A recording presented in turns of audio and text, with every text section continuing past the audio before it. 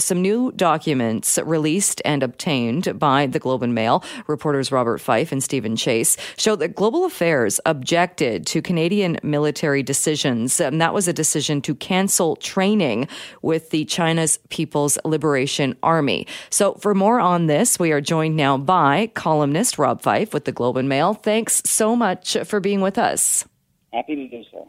Can you talk a bit about this? A lot of moving parts here, but your story in the Globe and Mail talks about the Department of Global Affairs pushing back against a decision last year. This was about interactions with China's People's Liberation Army. What are we talking about here? There was a plan, believe it or not, that the People's Liberation Army were going to participate in winter training exercises with the Canadian Forces. General Vance, who's the Chief of the Defense Staff, said, we're not going to do this. We're going to cancel this. This came particularly because there was pressure from the United States and Australia, but particularly from the United States, who were very concerned that why would we be showing the Chinese how to fight in winter conditions? They're not our allies. And so he canceled it, and this caused great consternation within the pinstripes at Fort Pearson, which is the Foreign Affairs Department in Ottawa, and they were all upset that this could be interpreted by the Chinese as retaliation for their arrest of two Canadians, or hostage-taking two Canadians, and that the Chinese would be offended by this. And there was all these secret, and all these documents are marked secret, but it just goes to show you the extent that Foreign Affairs was very concerned about not wanting to upset the Chinese over the Meng Wanzhou case.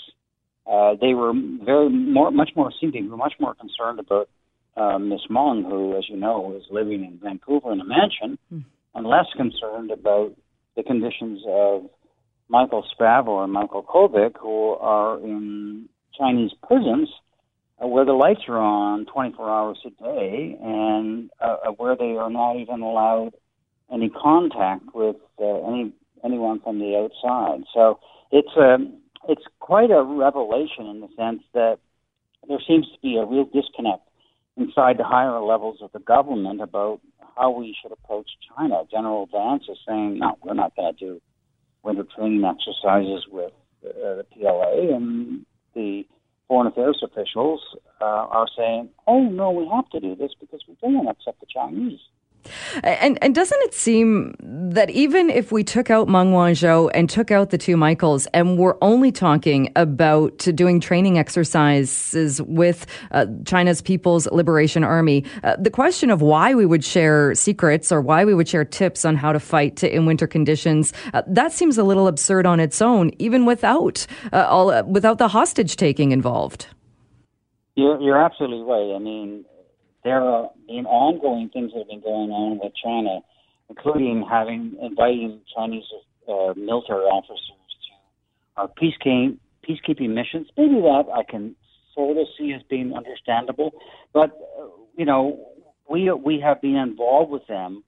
I don't know how long this has been going on. Certainly for the last few years, and it's bizarre. We wouldn't do this with the Russians. We would certainly do with our allies, the United States, Great Britain, the Germans. But with the Chinese, I mean, China is a growing economic and military power, and it is definitely at odds with the Western liberal democracies. So why would we be inviting them, a fox into the henhouse, so to speak, is beyond disbelief. I mean, some would look at this, I think, and read the piece that you have in the Globe and Mail, you and Stephen Chase did, saying this almost seems like more of an opportunity where you would come right out and say, no, we're not doing this because you're holding our citizens, not try and not ruffle feathers. Well, I agree with you, but I mean, these emails that we have, and they're all marked secret for Canadian eyes only, it's quite remarkable that all this effort is going in to try to tell our top general that you shouldn't be doing this kind of stuff. because we don't want to offend the Chinese. And this is, it's very clear in the documents the Americans are very, very concerned that Canada would be participating with the PLA on any kind of military exercise, but there's some that they're very concerned about because I think it's the winter exercises, but you don't want to transfer any kind of information or technology to China because, who knows, they could be using it against us. But that wasn't the thinking at Foreign Affairs. The thinking was that they could think of this as retaliation because they arrested 2 of our Canadians, and we don't want them to think that.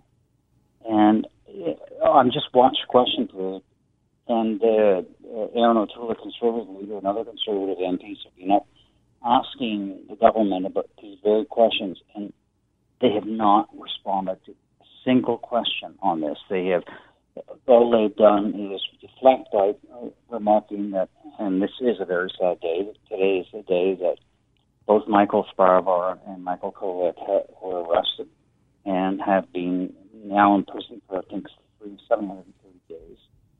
And the conditions are terrible. But they never answered the question.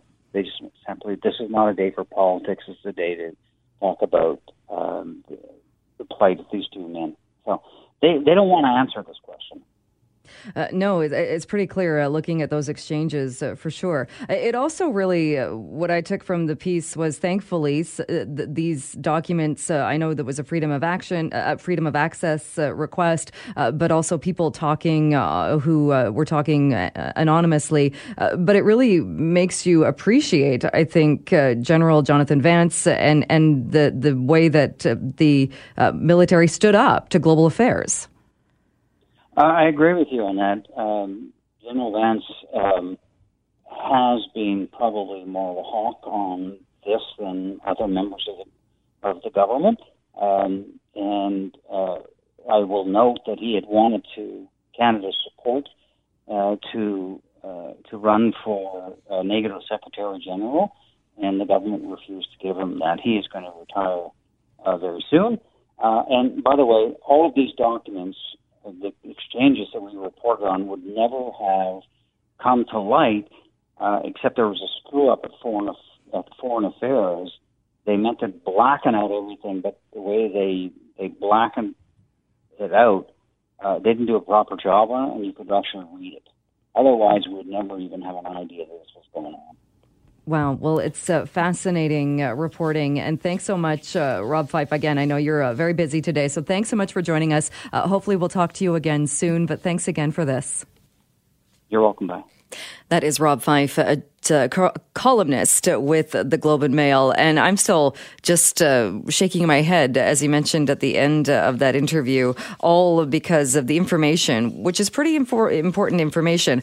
All of that come to light because of a mistake when it came to redacting parts of the documents that were being released. We're going to take a bit of time right now looking at healthcare wait times in this country, how BC compares to some other provinces. And joining me on the line is Bacchus Barua, Associate Director for the Centre of Health Policy Studies at the Fraser Institute. Bacchus, great to have you back on the show.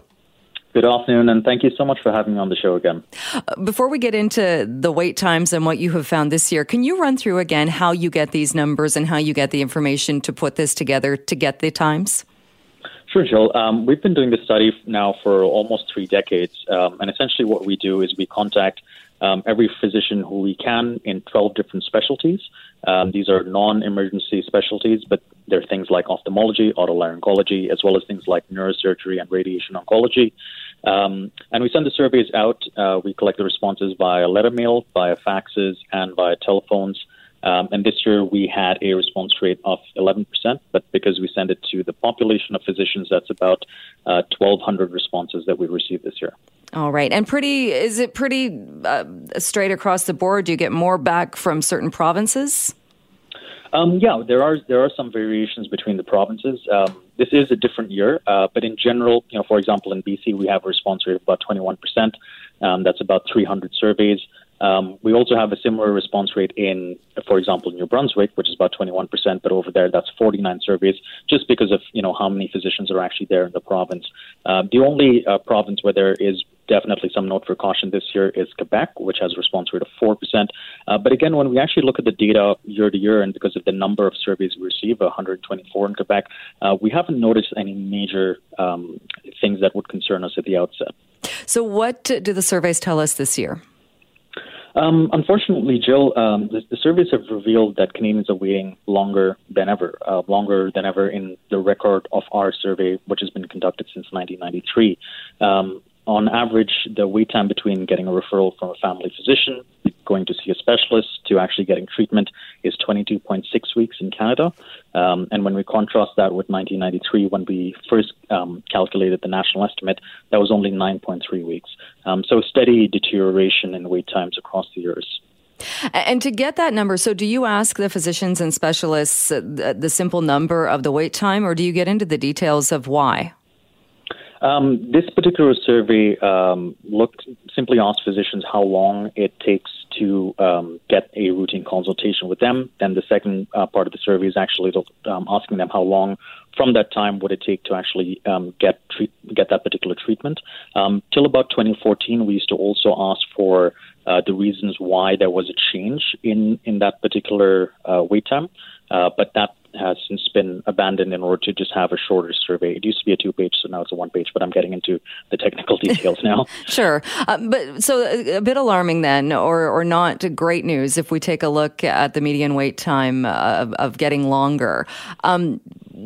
Can we look at what the reasons might be then, as far as, because it's not just, like you've said, it's not just how long it takes you to have your surgery, it's how long it takes to get to your initial physician, how long then it takes to get a referral and to get to see a specialist in some cases.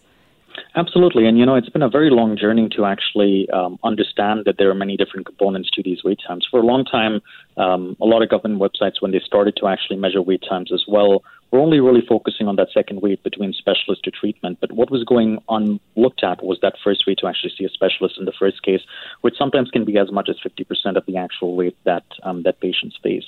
In terms of what's actually driving the wait times, it goes without saying that, of course, these numbers will have been impacted by the current pandemic. There have been cancellations across the provinces earlier on this year. And as I mentioned before, they have also resulted in a reduced response rate. However, when we just look 1 year prior to this year, we find that the wait time was 20.9 weeks, which is, just a little bit shorter than what we recorded this year, was really telling us that this is a systemic problem, which has resulted because we've tried everything except actually looking at differences in policy. So why do you think there's such a difference then when you look at these numbers and see that Ontario records the shortest wait times? I think it's 17.4 weeks, although it's still up a bit from 2019 compared to where you found through this survey that Prince Edward Island has the longest. Again, in this particular study, we haven't looked at the reasons that are driving the differences amongst the provinces. In general, what we've noticed is that over the years, Ontario and Quebec have traditionally had shorter wait times than the rest of the country and pulled the national wait time down. British Columbia, in fact, used to factor amongst that as well, I would say till about the mid-2000s, but it's since been slipping. Right now it's about rank 5 with a wait time of 26.6 weeks, which is about the same as it was when it was at its highest in 2017. In the Atlantic provinces, of course, there are far more challenges. In provinces like Prince Edward Island, there might be situations where there's only one or no physician, and that actually drives the wait time over there. The one province where we can actually see very direct results of policy changes was actually Saskatchewan, where between about 2008 to 2014, they had a Saskatchewan surgical initiative, which pooled patients into a pooled referral. So essentially, you go into a centralized process. You get connected with the physician that has the shortest wait time, rather than going from one particular GP to one particular specialist through a referral process. And they also contracted service out to third-party private clinics within the public system, which resulted in a significant reduction in their wait times from some of the longest waits in 2006 or 7, which was about 28 weeks, to the shortest wait in 2014. Since then, they've had some trouble at keeping that down because these are Band-Aid solutions within the Canada Health Act. But that's the only province where we've seen a direct result of policy with the wait times. Unfortunately, the rest needs more analysis.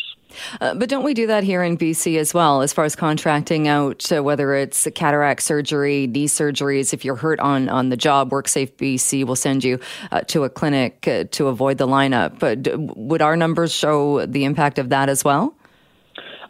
It's difficult to tell, more difficult to tell in BC because at least I haven't done research that's looking at when those policies started and then being able to connect it with the wait times. And I think it would be a wonderful idea for research, and I hope that somebody gets around to doing that.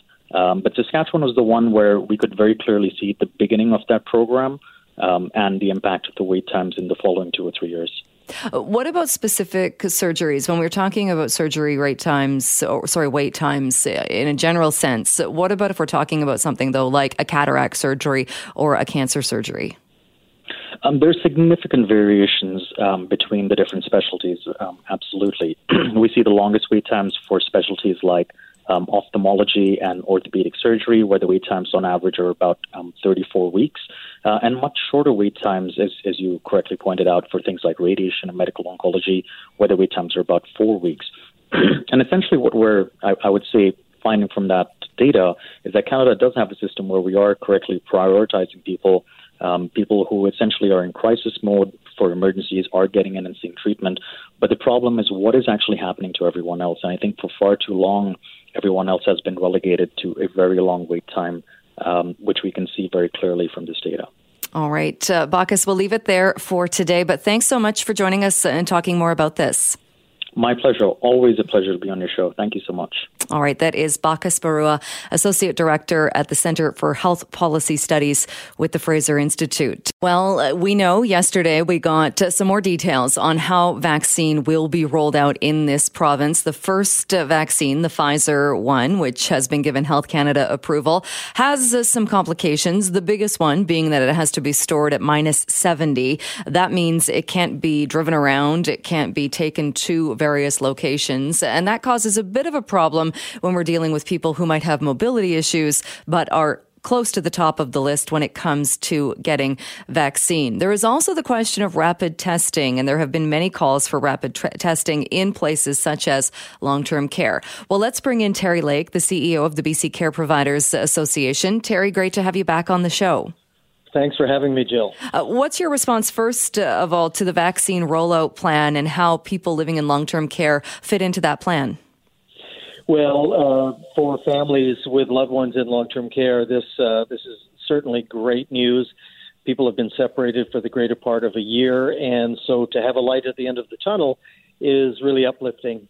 There are some concerns, however, of course, because, as you mentioned, with the logistics that were explained yesterday, it looks like people have to go to the vaccine rather than the vaccine to the people, which means the actual residents of long-term care may not get vaccinated as quickly as we had hoped. And, you know, there are some varying opinions on this, Jill, and so we'll be bringing this up with the ministry, in that the CEO of BioNTech, the partner of Pfizer, says that, in fact, you can move that vaccine around more than we've been led to believe with the initial rollout here in BC. So we certainly want to explore that option to make sure that it becomes easy for staff and for residents to get vaccinated as soon as possible. And I guess, does it bring some comfort to the idea that long-term care workers and a lot of the essential and the most vulnerable frontline healthcare workers will also be close to the top of that list to get vaccinated? Absolutely. The best way to protect seniors in care is to make sure those who are caring for them are protected from the virus and from bringing the virus into care, because that's been, the main way that its outbreaks have occurred. And so this, as I said, is absolutely fabulous news. It'll take some time to get all workers and residents vaccinated. So families will have to wait a little longer to have, the kind of connection with their loved one that they've missed for so long. But at least we know it's coming. And what about the issue of rapid tests? And certainly there are different opinions. There's different science being put forward in different countries on the accuracy and how effective rapid tests are. Has there been any change on, I know you've been calling for this and others have been calling to bring these tests into long-term care? Well, we are happy to see at least a pilot program being started at Holy Family in Vancouver Coastal through Providence Healthcare, and then hopefully into Fraser Health. And we understand that Interior Health has a plan to start some rapid testing.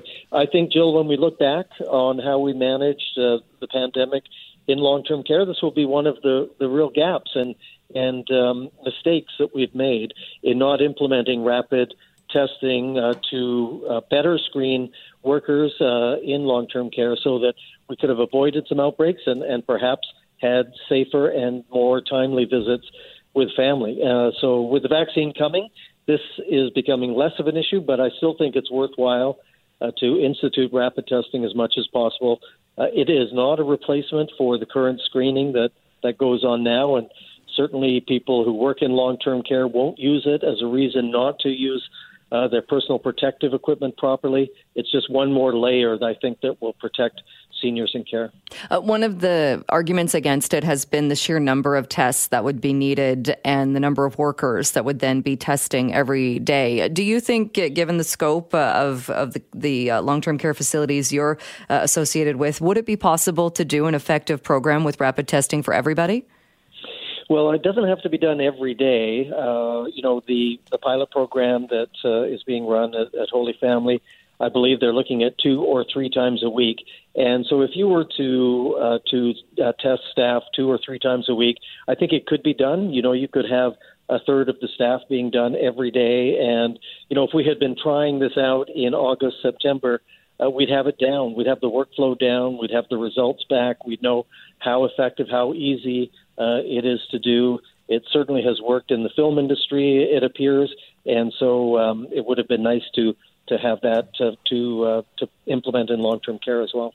You mentioned as well the good news about the vaccine, how it's going to be rolled out. We heard yesterday also with more vaccines coming on, there is hope that the other ones perhaps won't be as fragile as the Pfizer. But we're looking now at a Christmas, a holiday season that is going to look very different for everybody. What does that mean for people who are in long-term care? And to put it bluntly, this might be their last Christmas. Absolutely, Jill. About 25% of people in long-term care, just by the very nature of their complexity of their illness and their advanced age, 25% of people will pass away in any given year. So you can imagine that this will be the last Christmas for many residents of long-term care. And after having been 9 or 10 months separated from their loved ones, it's a real shame that they won't be united at Christmas. But perhaps we can start the early part of 2021 by having a hug with our family members that are in care. And I think a lot of people just can't wait for that to happen. How are things going as far as whenever we talk about this, we talk about the fact that there are still outbreaks in long-term care facilities. The virus is still getting in. It is still spreading. We're still seeing many days, if not all in the past few days, the deaths in this province have been in the double digits. Those are deaths that are in long-term care facilities. How are we doing as far as fighting the virus in those environments? Well, it's taxing. People working in long-term care, the true heroes at the front line, are exhausted, and many of them are sick and off work. We have some homes that are on their 3rd outbreak, and it's a direct correlation to the prevalence of the virus in the community. So what we do as a society, as a community, impacts the risk to people in long-term care. And so as we've seen the caseload go up in Fraser Health, particularly, but also Vancouver Coastal, we've seen increased outbreaks. I think we have over 57 in long-term care homes at the moment. So you can imagine how tired people are, not just on the front lines, but people working in management, in food service, in cleaning staff. They haven't had any time off, and we're hoping that soon they'll get a bit of relief with the vaccine coming on stream.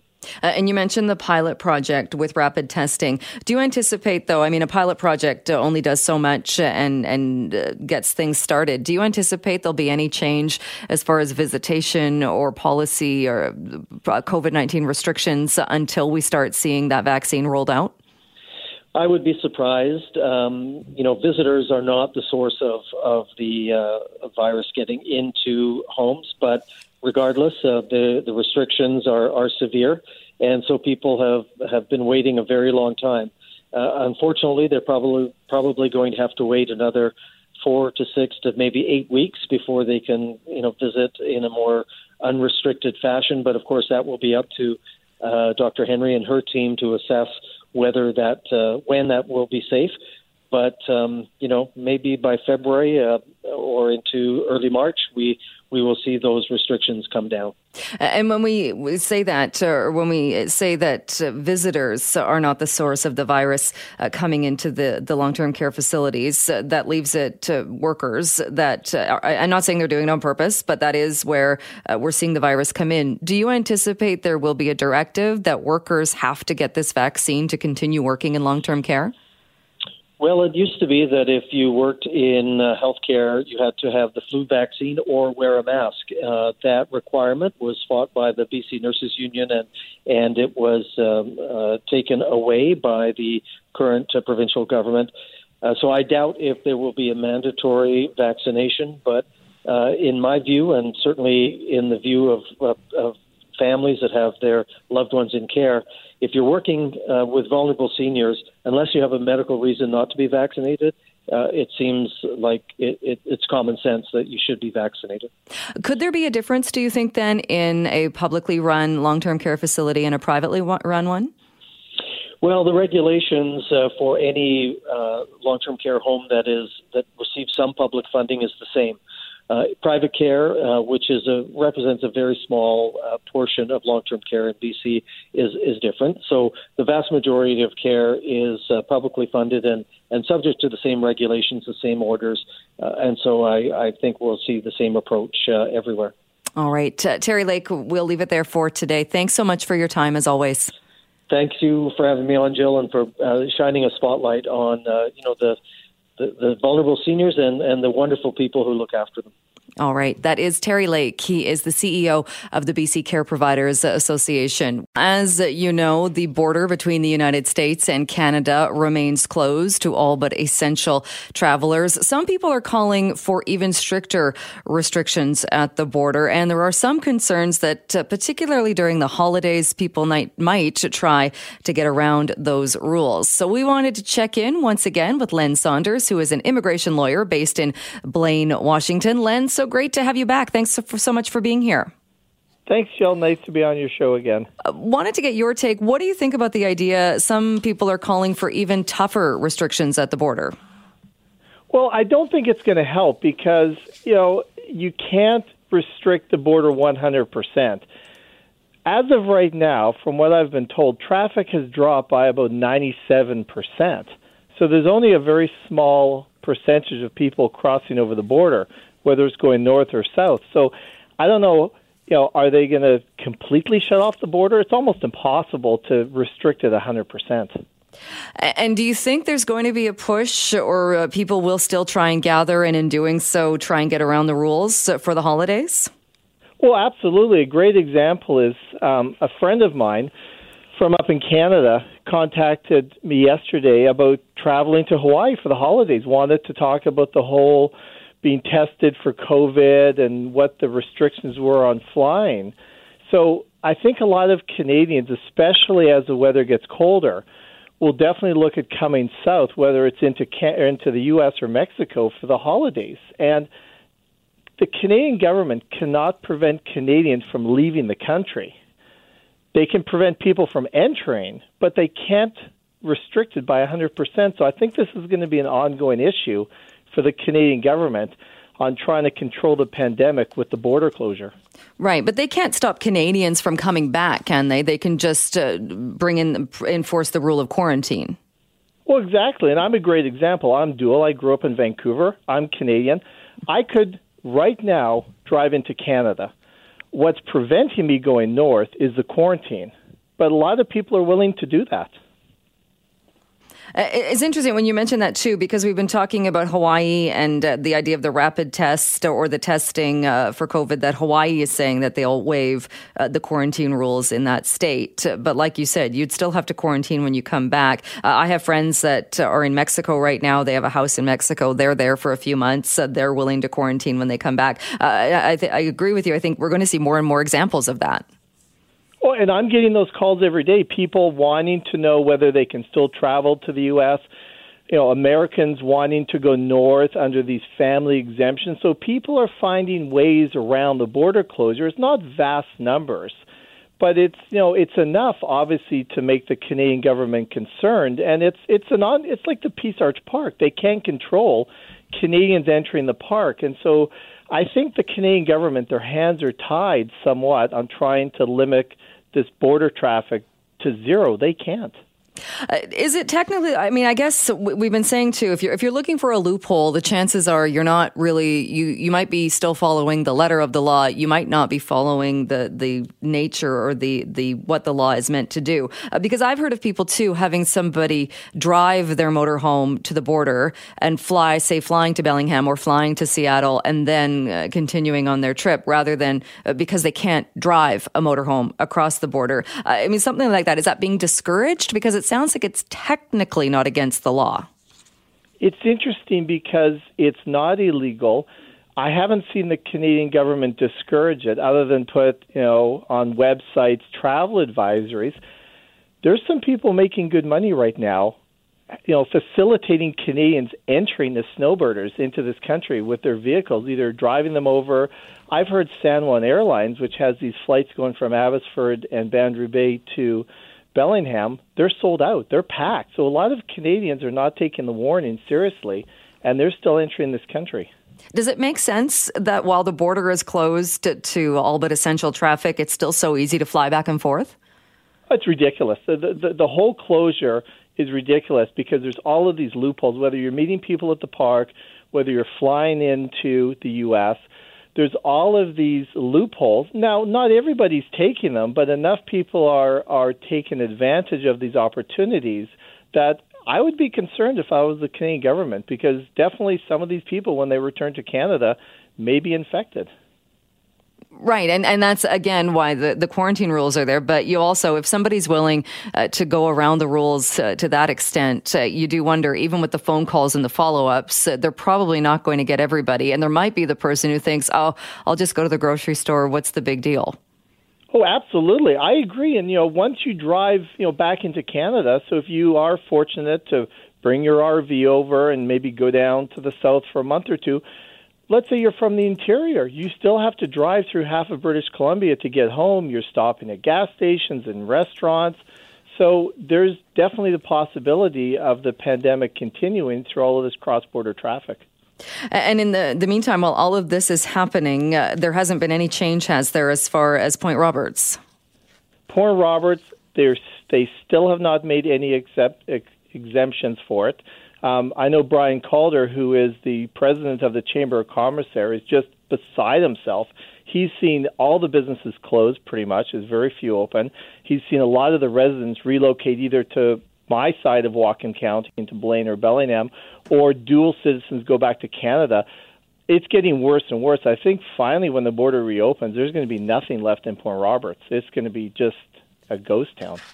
Well, and I guess, too, if the businesses are all closing, last time we talked, you had said the one grocery store there was even a bit of a ghost town. You can't blame people for not wanting to stay and be stuck there. It's funny because some people actually like it. When people call from Point Roberts, I ask them how prison is over there, and they laugh.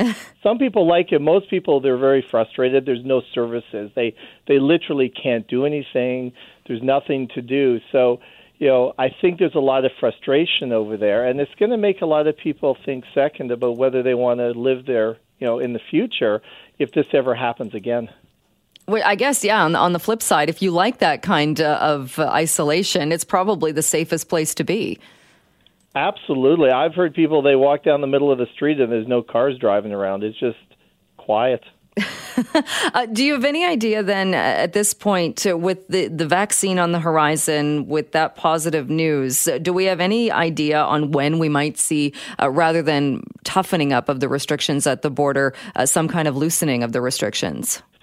I think on the one-year anniversary of the closure on March the 20th, this coming spring, I think there's going to be a big push to have some sort of opening. By that time, there's going to be, A lot of people are going to be vaccinated. Hopefully the numbers are going to start going down. And I think there's going to be a lot of pressure on the Canadian government after a year for people to say, we need to move on here, we need to open back up again. But that's still another 3 or 4 months away. Yeah, it's still, which doesn't seem like a long time, but certainly when we've been dealing with this for so long already. Len, you mentioned the park, and I know that's a place where you meet people and that. What's happening there now? Are you still seeing weddings and such? Oh, absolutely. It's obviously a little quieter because of the weather, but what's interesting is the RCMP are being more enforcement orientated. So a lot of individuals, when they enter the park from Canada, the RCMP, they're not so much inspecting them, but they're making sure that they're not bringing back any gifts or contraband. They're making sure that they have BC driver's licenses so that they're residents of the Lower Mainland. But before I would maybe see one RCMP officer checking the odd person. On weekends, you'll see at least a half a dozen officers, and there'll be, a single file line now going back over the ditch onto Zero Avenue, and they're checking every person, which I think is smart, because if you're not checking people, who knows who's going north? They may be some American who's trying to contravene the border closure and sneak into Canada. So I think the RCMP is actually doing a good job monitoring the park these days. And is it still the park kind of the area that's adjacent? Because remember when we were seeing all of the weddings and the tents and people in the main park, it was shut down on this side. So people have kind of, from what I understand, kind of gotten around that. Well, so what's happening now is because the BC government closed the Canadian side, instead of having 40 acres, you have 20. So it's all on the American side. But the park ranger, Ranger Rick, who I know has had a lot of publicity because he's trying to do a good job social distancing and keeping people, behave there. All the tents are on one side of the park and the picnic tables are on another. And it's actually very well organized, but it's definitely busy. On weekends, it's hard to find a parking spot on the American side. Interesting stuff. Len, we'll leave it there for today. Always good to check in with you. Thanks so much for doing that. Thanks, Jill. Talk to you soon. Sounds good. That is Len Saunders, immigration lawyer. He is based in Blaine, Washington. Well, yesterday there was a lot of talk about a new whale species spotted off the coast of Mexico. Today it is the release from the International Union for Conservation of Nature, the red list of threatened species, updating the status of 422 shark, ray, and ghost shark species. And one of those has a very interesting name and a very interesting story. Joining me to talk more about this is Simon Fraser University professor Nick Dulvy on the line. Thank you so much for being with us. Thank you. Thank you for having me. Wanted to talk to you about this. I saw this article put out by SFU about the Barndoor skate, which I must say, when people, I think, see that or read that, they're thinking about an activity in the wintertime on a farm. But we're actually talking about an example of bringing this species back from the brink of extinction. Can you tell us a little bit more about that? I can indeed. It's a very aptly named animal. It's actually a flat shark that lives on the seabed with very large wings, and it grows to a size of about 160, 170 centimeters long. So it's nearly as long as a human being is tall. And the story with this animal is that it is found all the way from Cape Hatteras in the USA, all the way up to Newfoundland, Canada, including Gulf of St. Lawrence on the Grand Banks. And it used to live right up to the shoreline, right down quite deep, we think to about 800 meters deep. And the backstory is that, we've all heard the plight of the Atlantic cod. Well, a lot of those fisheries would have been taking the Barndoor skate as collateral damage of targeting cod. And, with large overseas fleets fishing in waters in the 60s and 70s, it caused a very steep decline, not only of cod, but also of Barndoor skates. And where are we now then, as far as this certainly isn't the only shark or ray species that's declining? Why is it, do you think, that we're seeing this decline right around the world? Well, since the 1950s, there's been a quest to catch more fish, and policymakers decided that putting more boats on the water will help us catch more fish, and that's what the statistics were telling us in the 60s and 70s. But by the 70s, we started to realize that there were far too many boats on the water, and we started to see the consequences of that in the 70s and 80s and 90s with the collapse of many fish stocks, including a number of shark and ray populations, including the Barndoor skate. And so we think that the Barndoor skate underwent a decline of nearly 99% by the late 1970s, and it was virtually absent from Canadian and US waters. And it only just started recovering very soon after the moratorium on fishing for cod in the early 1990s. So we think, the reduction in general trawl fishing effort along the shelf has probably helped the species recover, but also the US took pretty strong action. They prohibited the capture and landing of the Barndoor skate, and Canada closed a fishery that was targeting the capture of skates on the Scotian shelf in the early 2000s. And although we don't really fully understand the reasons for recovery, and there are other skates that have not recovered very well, we have seen a spectacular recovery of the Barndoor skate. It's now recovered back to its mid-1960s levels. Which is great news. And what role do skates play as far as their importance when it comes to the bigger picture of ocean health and biodiversity? That's right. Well, many organisms play a very important role in their ecosystem, mainly by being predators in their ecosystems. We're obviously very familiar with a lot of the top predators, the sharks, but also some of the skates are very big foragers of shellfish and crustaceans on the shelf seas, and so they're out there keeping the overabundance of things in check and competing with other species and fulfilling their role in the ecosystem. But more importantly, they're a canary in the coal mine. Sharks and rays are some of the first species to disappear because they're so sensitive to fishing. So hopefully this is a sign that we're starting to get things right in our fisheries management. And looking at the International Union for Conservation of Nature, and SFU has put out that talking about the red list of threatened species has updated the status of many of these species. So do you think we are doing enough then as far as recognizing their importance and trying to either bring them back or save them now, or does more need to be done? From my perspective, I think a lot more needs to be done. We've been going around the world trying to assess the status of all of the sharks and rays and ghost sharks. And there's about 1,200 species. And 422 assessments were revised and came out today. And in that list, it includes a species called the lost shark, which was only described by taxonomists last year, but we think is now critically endangered, possibly extinct.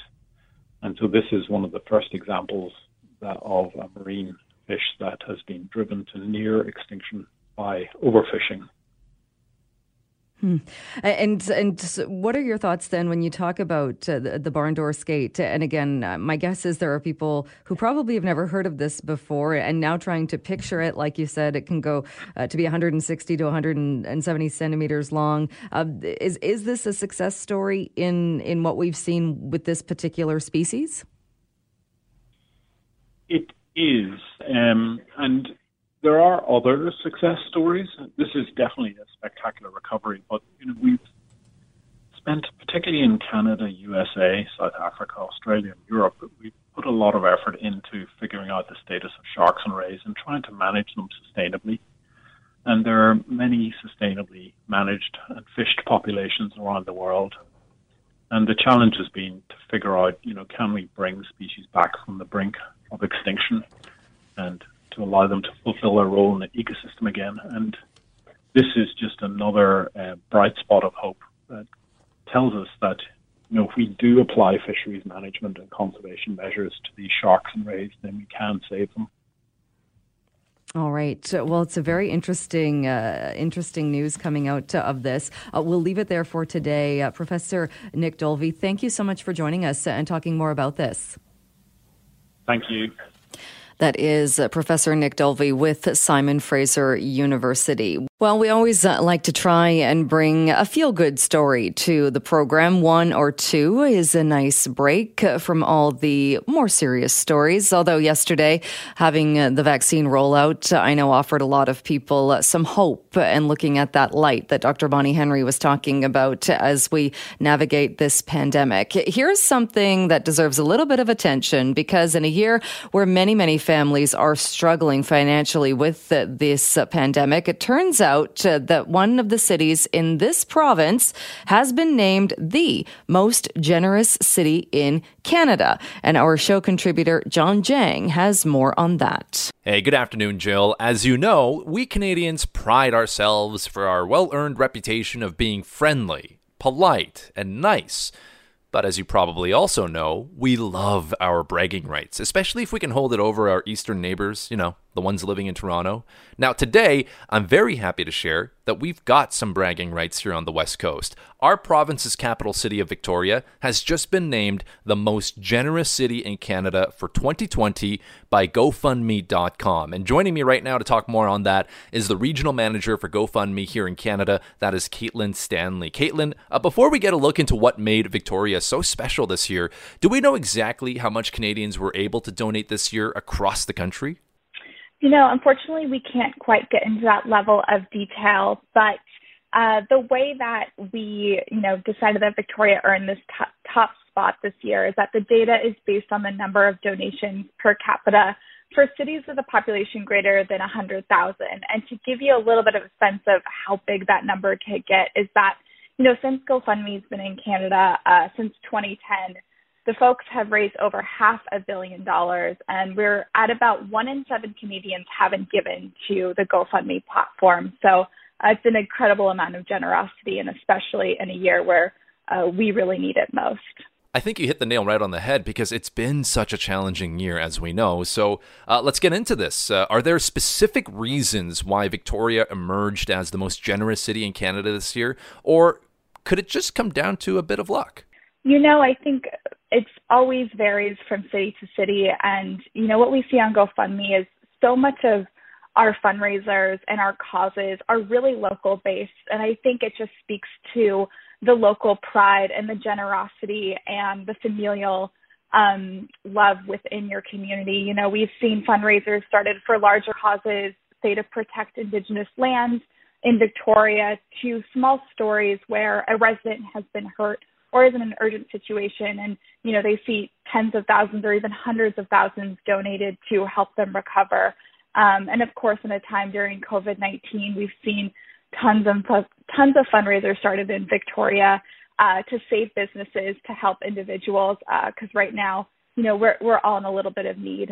Well, I think it's a great reminder that we're all in this together. And the whole point of GoFundMe is to just do what's right. And even if you don't know these people that you're donating to, if they're a complete stranger to you, you at least read why they're under these particular circumstances. And if you're in a position to help somebody out, you do it because that's the right thing to do. And it's what Canadians do. So I love that the people of Victoria have just understood that and have embraced it fully over the past year.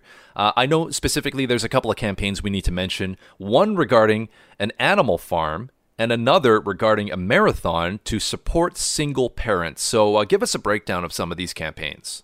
So to speak to the farm one, we saw that started in about early April as a response to the shutdowns for the COVID-19 pandemic. This is a really beautiful story, and I know we all love a little animal story, but we saw about $90,000 raised for the Beacon Hill Children's Farm, which is this local family farm in Victoria. And I think what's really profound is while it might be small in size, I think it's pretty, has had a really large impact, and that just shows volumes and how much was raised and to help protect these animals and continue to feed them because, we've all been a product of the impact of COVID-19, and sanctuaries, nonprofits have really seen the brunt of it. So that's been really fun to see. And as we've moved into the holidays, we see a lot of people fundraising for nonprofits. And to speak to my point just prior is that we're really seeing revenue streams for these nonprofits really get cut during this time. And what's great is people are recognizing that need. There's a pair of runners who are starting, I believe, in Port Hardy and headed to Victoria. I think they're trying to run 500 kilometers, which I don't know about you, but that's a lot more than I could take on. All to raise money for an organization that's close to their heart, which is a single parent organization out in Victoria. So across the board, whether it's a response to the racial injustice movement, to someone local and a neighbor that might need your help, we've seen every type of fundraiser across the board. Oh, that's just beautiful. I mean, 500 kilometers. I've ran 42. And it took me almost an entire day, like just under 6 hours. So I can't imagine 500 kilometers. It's a great cause, though. And I love seeing that people are getting so creative when it comes to coming up with these campaigns to try and raise awareness and let people know that, hey, this is happening. This is what I'm willing to do if you can chip in even $5. So again, that's the power and beauty of GoFundMe. Now, I got to ask you, does it surprise you a little bit that Canadians were able to generously donate so much this year? Because we know a lot of families this year are struggling financially as a result of the global pandemic. Totally. And that's a really great question. I think what's different about this year and what really we've seen at GoFundMe is that there's a deeper and broader sense of empathy. I mean, we've never been in this crisis where every single person has been impacted. And people have this drive and this will to turn empathy into an action. And you see it whether it's a donation or starting their fundraiser for themselves. And it helps us feel a bit more connected. You know, a lot of our activities are virtual this day, and being able to connect on a GoFundMe or, you know, through the 10 years, we've seen 65 million comments on our platform. And that's a really important piece of the puzzle, is not just helping someone with $1, but being able to actually show your support. And, you know, 70% of our donations are under $50. We're really a platform that has a lot of people micro-giving. So we really believe that when a lot of people give a little, it can make a huge impact. And that's what we're seeing is just people lending a hand, giving a little, sharing their words of encouragement. And it's going a really long way. Couldn't have said it any better myself. That is Caitlin Stanley, the regional manager for GoFundMe here in Canada. Caitlin, thank you so much for giving us some time here today and explaining just how Victoria became the most generous city in Canada for 2020. Thank you so much for your time. Have a good one. And thanks to our show contributor, Jawn Jang.